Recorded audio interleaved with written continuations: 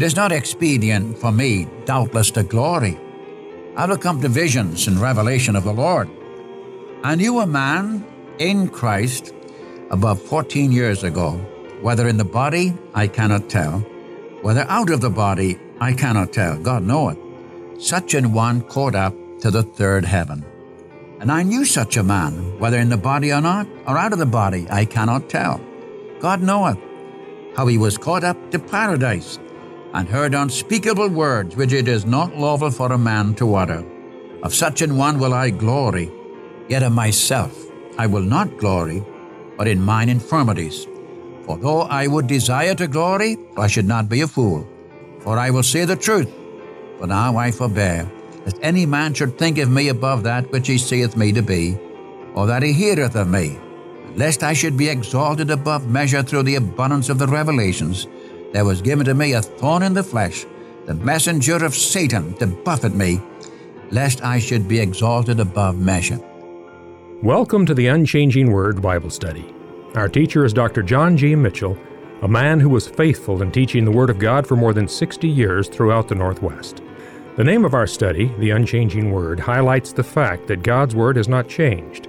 What God reveals in His written Word was true in the past, is still true today, and will be true tomorrow. As you listen, you can expect the Word of the living God to encourage, challenge, and comfort you. We live in difficult times, but we can expect our God to provide answers to the big questions in your life through His Word. Jesus Christ, the same yesterday, today, and forever. Life begins at Calvary, there my Savior died. He took my place and by His grace came with me to abide. All I need for living is mine by just believing. Life begins at Calvary, life that never ends. Jesus says, "You are already clean because of the word which I have spoken to you. Abide in me, and I in you. As the branch cannot bear fruit of itself unless it abides in the vine, so neither can you unless you abide in me. I am the vine, you are the branches. He who abides in me and I in him, he bears much fruit, for apart from me you can do nothing. If anyone does not abide in me, he is thrown away as a branch, and dries up, and they gather them and cast them into the fire, and they are burned. If you abide in me, and my words abide in you, ask whatever you will, and it shall be done for you." John chapter 15, verses 3 through 7. Well, Dr. Mitchell continues Paul's defense of his ministry, speaking about a man in Christ and God's grace toward him. Well, here is Dr. Mitchell, 2 Corinthians chapter 12, verse 1. Thank you. Good day, friends. Again, we come to you, and we're down to the end of the 12th chapter of 2 Corinthians. We've been dealing with Paul defending his authority as an apostle, which runs right from chapter 10, the first verse, down to chapter 12, verse 13. It's a wonderful portion of Scripture. In our last lesson, we were dealing with Paul's sufferings, especially the fact that he was greatly concerned that these Corinthians would not be corrupted in their minds away from the simplicity that was in Christ. You see, these false teachers had come in. They were boasting. They were proud. They were good speakers. They came in with a great deal of flair, and the Corinthian church was putting up with them. And the sad thing was they were being led away from the simplicity in Christ Jesus. That place where Christ was the center of your affection and devotion. From that simple believing in the Savior who gives life, forgiveness, and so on. Deceived. And then he took up the question of his sufferings in chapter 11. I'm going to be a fool in doing this. I'm not doing this because the Lord wants me to do it. I don't think he meant that. I think he said, I'm doing it because your attitude demands it. These false teachers were glorying in what they were and what they could do. The Apostle Paul says, when I came to you, I didn't live on you. My Macedonian saints, they helped me when I was in need. I even went to making tents. And so these false teachers were running down Paul, who was he, just an old tent maker, so forth and so on. He's not a man of the schools like we are. And yet you remember that Paul sat at the feet of Gamaliel, the great rabbinical teacher of Israel of that time. And he goes on down giving his whole list of what he went through. And you remember beyond all that, he had the care of the churches upon him. How this man carried the burden of God's people. He didn't boast, by the way. He didn't boast about what he had done in the sense of wanting to do that, but he had to shut the mouths of these false teachers and open the eyes of the saints at Corinth. Above all these sufferings, there cometh to me daily the care of all the churches. If I must needs glory, I will glory in the things which concern my infirmities. I would rather glory in the Lord. I'd rather preach on the wonders of our Savior, of His grace, of His glory. But the way you are, I've got to glory in the things of my infirmities. And you remember how he called God to be his witness. God, who was blessed forevermore, knoweth that I lie not. And then he ends it with a very humiliating thing. When he was in Damascus, the governor of Damascus under Aretas the king, you remember, he surrounded Damascus with his guards, with his soldiers, to try and get a hold of Paul. And they let him down in a basket. I can just see the Apostle Paul, that brave warrior for God, getting in a basket, and they let him down outside the wall. And I escaped out of their hands, which comes to chapter 12. Here you have, in the first 13 verses, Paul had a special revelation on the effect of it. Let me read these first few verses. It is not expedient for me, doubtless, to glory. I will come to visions and revelation of the Lord. I knew a man in Christ above 14 years ago, whether in the body, I cannot tell, whether out of the body, I cannot tell. God knoweth. Such an one caught up to the third heaven. And I knew such a man, whether in the body or not, or out of the body, I cannot tell. God knoweth how he was caught up to paradise, and heard unspeakable words which it is not lawful for a man to utter. Of such an one will I glory, yet of myself I will not glory, but in mine infirmities. For though I would desire to glory, I should be a fool. I should not be a fool. For I will say the truth, but now I forbear, lest any man should think of me above that which he seeth me to be, or that he heareth of me. And lest I should be exalted above measure through the abundance of the revelations, there was given to me a thorn in the flesh, the messenger of Satan, to buffet me, lest I should be exalted above measure. Let me just stop here for a few moments. He not only is talking about in chapter 11 of his sufferings and of his humiliation, but now I'm going to talk about something far beyond that. And talk about revelations. I knew a man in Christ about over 14 years ago. Whether he was in the body or not, I can't tell. Or whether out of the body, I don't know. God knoweth. Such an one caught up to the third heaven. Then he repeats it, how he was caught up to paradise and heard unspeakable words which it was not lawful for man to utter. Let me just stop here. I knew a man over 14 years ago. This man was in Christ. Let me just stop for a moment on that little statement, this man in Christ. You know, that's a wonderful little statement. I think approximately 35 or 36 times in the New Testament we talk about being in Christ. This is a relationship, a new relationship. My friend, if you're not in Christ, you're not a Christian. You're not saved. The moment a sinner comes and receives the Lord Jesus Christ as his Savior, puts his trust in Christ as his Savior, as a definite proposition, a relationship is established. When he becomes a child of God, you say, oh, that's right. He's forgiven every sin. That's right. He has eternal life. That's right. But something more marvelous, he's in Christ. He's in Christ. And God never sees anyone who loves the Savior, who trusts the Savior, he never sees him any other place but in Christ. Ah, friend, I can understand something of that marvelous verse in John 14:20 when he said, in that day, that is the day when the Spirit of God will indwell you, and that day you will know I am in my Father. You are in me, and I am in you. I had a student ask me today, can a person believe in Jesus Christ and not be saved? Well, my answer was, what do you mean by believing? Now, a great many people say, well, Mr. Mitchell, I've always believed that Jesus Christ came, that he's the Son of God, that he went to the cross and died, and he was buried and was raised again from it. I've always believed that. Well, that doesn't make you a Christian. You're just assenting to the facts of the gospel. And having assented to the facts of the gospel, now the question is, what will you do with the one of whom the facts speak? So when a person comes and receives the Lord Jesus Christ, you remember in John 1:12, to as many as received him. Here's a personal relationship. When I came as a sinner many years ago and put my trust in Jesus Christ, I received him into my life, into my heart.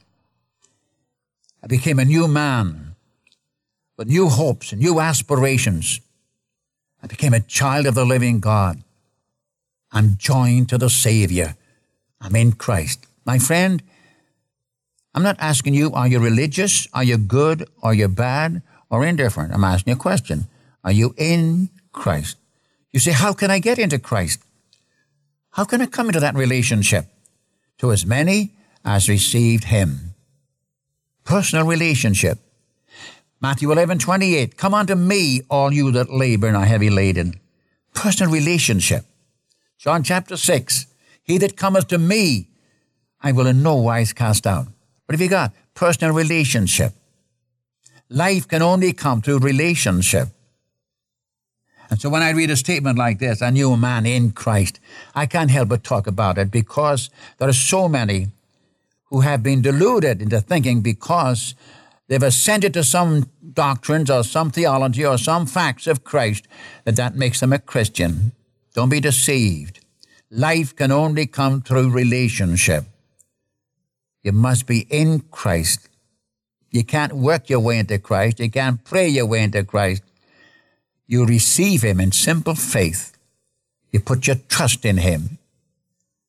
That's what it means in John's Gospel. 98 times in John's Gospel it talks about believing. So we have this question in Christ. I knew a man in Christ about 14 years ago. Whether he was in the body or not, I can't tell. Well, if Paul can't tell, neither can I. So I'm not going to adventure to say what it may be. Over 14 years ago now when would that be? I don't know. There's so many years going between them. Someone says, well, it must have been when he was stoned in his first missionary journey. You remember he was stoned down there in Lystra, chapter 14 of Acts. He went on to Lystra, and they stoned him. They dragged him outside the city and stoned him. And they thought he was dead. They left him for dead at least. The believers gathered around, and he stood up. Did he see the Lord then? There are those who believe it might be when he was in the wilderness for about 2 years. He went to the desert. There God met with him. And because of the close proximity to Damascus in the preceding chapter, the end of the chapter, I wonder if it was when he went into Arabia, as Galatians chapter 1 says. He left Damascus, went to Arabia, then he came back to Damascus.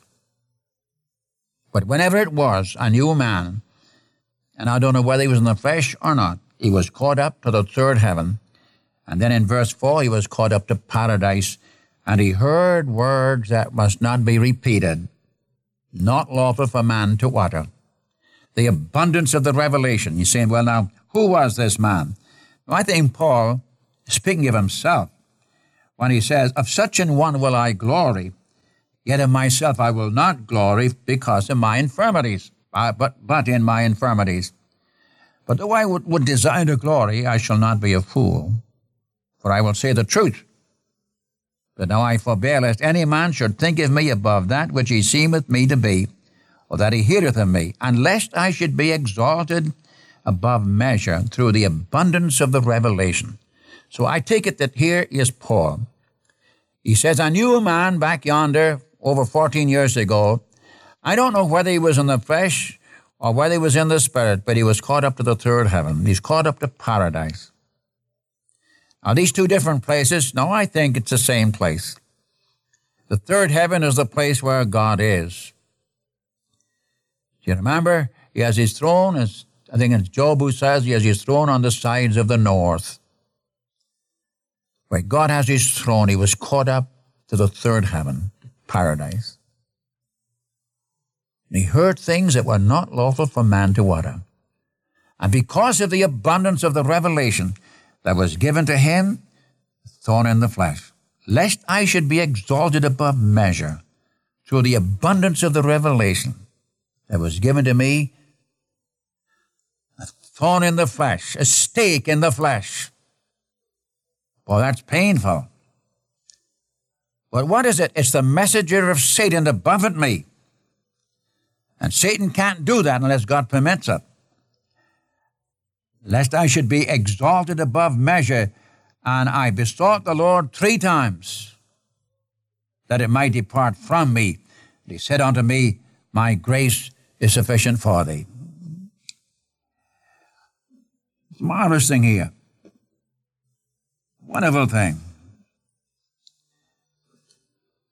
Caught up to the third heaven, and whatever he saw, whatever he heard, he couldn't speak of it. So wonderful. But his own personal testimony was, there was given to me a thorn in the flesh, a messenger of Satan to buffet me. You know, it's an amazing thing. Here this man who had gone through all the sufferings in chapter 11. Now I find him that God permits Satan to put a stake in his flesh, a thorn in the flesh. This is physical, painful. And then you notice in verse 8, 3 times. It may have been more than that. But at least 3 times he prayed that the Lord would cause it to depart from him. And the Lord says, my grace is sufficient for thee. Why didn't the Lord answer Paul's prayer? I thought Paul's prayer would always be answered. He said, my grace is sufficient for you.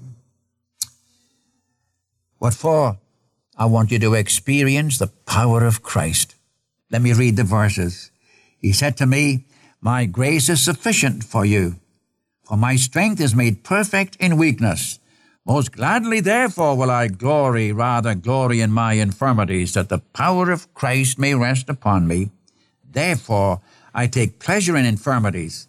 Notice it. I take pleasure in infirmities, in reproaches, in necessities, in persecutions, in distresses for Christ's sake.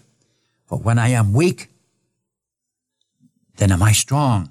My, what a wonderful thing. Listen, friend, it may be you're going through some difficult times, and you've prayed and prayed and prayed for the Lord to touch your body, and he didn't do it. Didn't God hear your prayer? Yes, he heard it the moment you mentioned it. Doesn't he love you? Of course he loves you. Does he care for you? Yes, he cares for you. And it just seems as if God doesn't hear and God doesn't answer. But I tell you, my friend, God knows, he cares, and he's working it all out for the glory of God and for our blessing. Notice it. God said, my grace is sufficient for you. Does that stake that has been pushed into your flesh hurt, Paul? It sure does. Lord, take it away. No, my grace is sufficient for you to stand it, to rejoice in it. And then he made a tremendous statement. For my strength, God said, my strength is made perfect in weakness. God is saying this, my strength is made perfect in weakness. You see, friend, we get so occupied with ourselves, we forget what God is doing. My strength. When you think you're strong, you don't need the Lord. It's when you're weak. It's when you're suffering. You're discouraged. His strength is perfected in weakness. Now, I don't know if anybody, very, very few, will do what Paul did. Listen to what he says.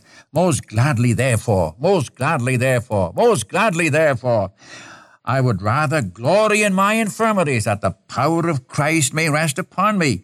For when I am weak, then am I strong. My, what a scripture. Most of us growl in our infirmities. Is that not right?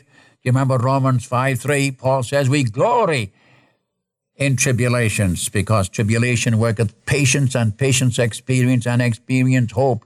And hope maketh not ashamed, because the love of God has been shed abroad in our hearts by the Holy Spirit was given to us. You remember the disciples, they saw the Lord feed 5,000 with 5 loaves and 2 fishes, power of God.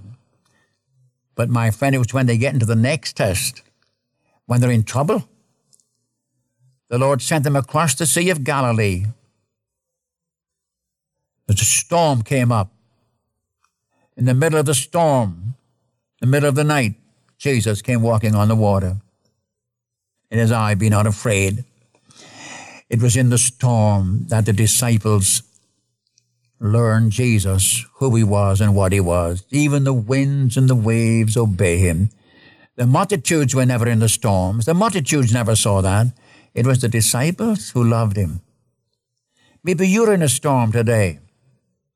You wonder what to do. He's with you in the storm. And he's going to make himself known to you in the storm.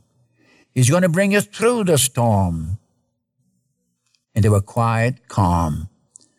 Most gladly, therefore, said Paul, I will glory in my infirmities, that the power of Christ may rest upon me. Therefore I take pleasure in infirmities, in reproaches, in necessities, in persecutions, in distresses for Christ's sake. For when I am weak, then am I strong. I tell you, friend, it's a wonderful thing to experience the power and strength of God when you're weak. You don't do it when you feel strong. It's when you're weak. You feel frail. Sometimes I come to this microphone to talk to you folk, and I don't feel like doing it. And then the Lord gets a hold of me. I experience his strength in my weakness. I tell you, I've got a personal Savior who loves, who cares, who understands. Even when nobody else understands, he understands. I would like to say with Paul, most gladly, therefore, will I glory in my infirmities, but I don't. I'm more liable to growl or to find fault, or to fuss about it. But when we're weak, then are we strong? I would like to say to you folk, and I don't want to go any further today, because following verse 11 on down through 13, you have his testimony and you have his apology. It's very simple. When he goes on through, God is for, I am become a fool in glory, but you compelled me. You take chapter 11 with all his physical opposition, beaten, shipwrecked, etc., stoned to death, and so on. And now he's got a thorn in the flesh. God doesn't answer his prayer the way he wanted it answered. God allowed him to have the thorn in the flesh. My grace is sufficient for you. I'll glory in my infirmities, that the power of Christ may rest upon me. For when I am weak, then am I strong. Oh, I wish in some way I could put that in words the way I feel, because I know I'm talking to some people who are in infirmity, and you've been there for months. Some are being shut in. Some of you in nursing homes, and some of you are frail, and some of you got arthritis and some other things. You suffer a great deal. I've got some friends who greatly suffer a great deal. The great sufferers. But they rejoice in the fact they belong to the Savior, and they're anxiously looking forward to that day when our Lord shall come and take these frail bodies and fashion them like unto his body of glory. Wouldn't that be a wonderful day? Wouldn't it? No wonder John says, even so come, Lord Jesus. I respond with him, even so come, Lord Jesus. These bodies are frail, but he is mighty. And even the Lord doesn't answer your prayers the way you want them answered. That does not mean he didn't hear you. That does not mean he doesn't care. That does not mean he doesn't understand. That does not mean he can't cure you and heal you. He has something far better for you. Far better? Yes. I will glory in my infirmities, that the power of Christ may rest upon me. For when I am weak, then am I strong. May God grant to you and me to keep our eyes on the Savior. And in our weakness, we experience His strength. He's a wonderful Savior. He's a marvelous Savior. And He loves you with an everlasting love.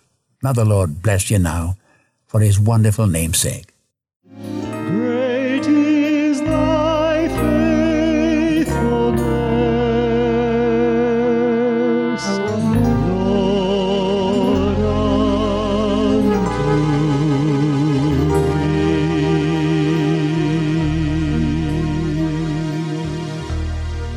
And so until next time, this is the Unchanging Word broadcast. Life begins at Calvary.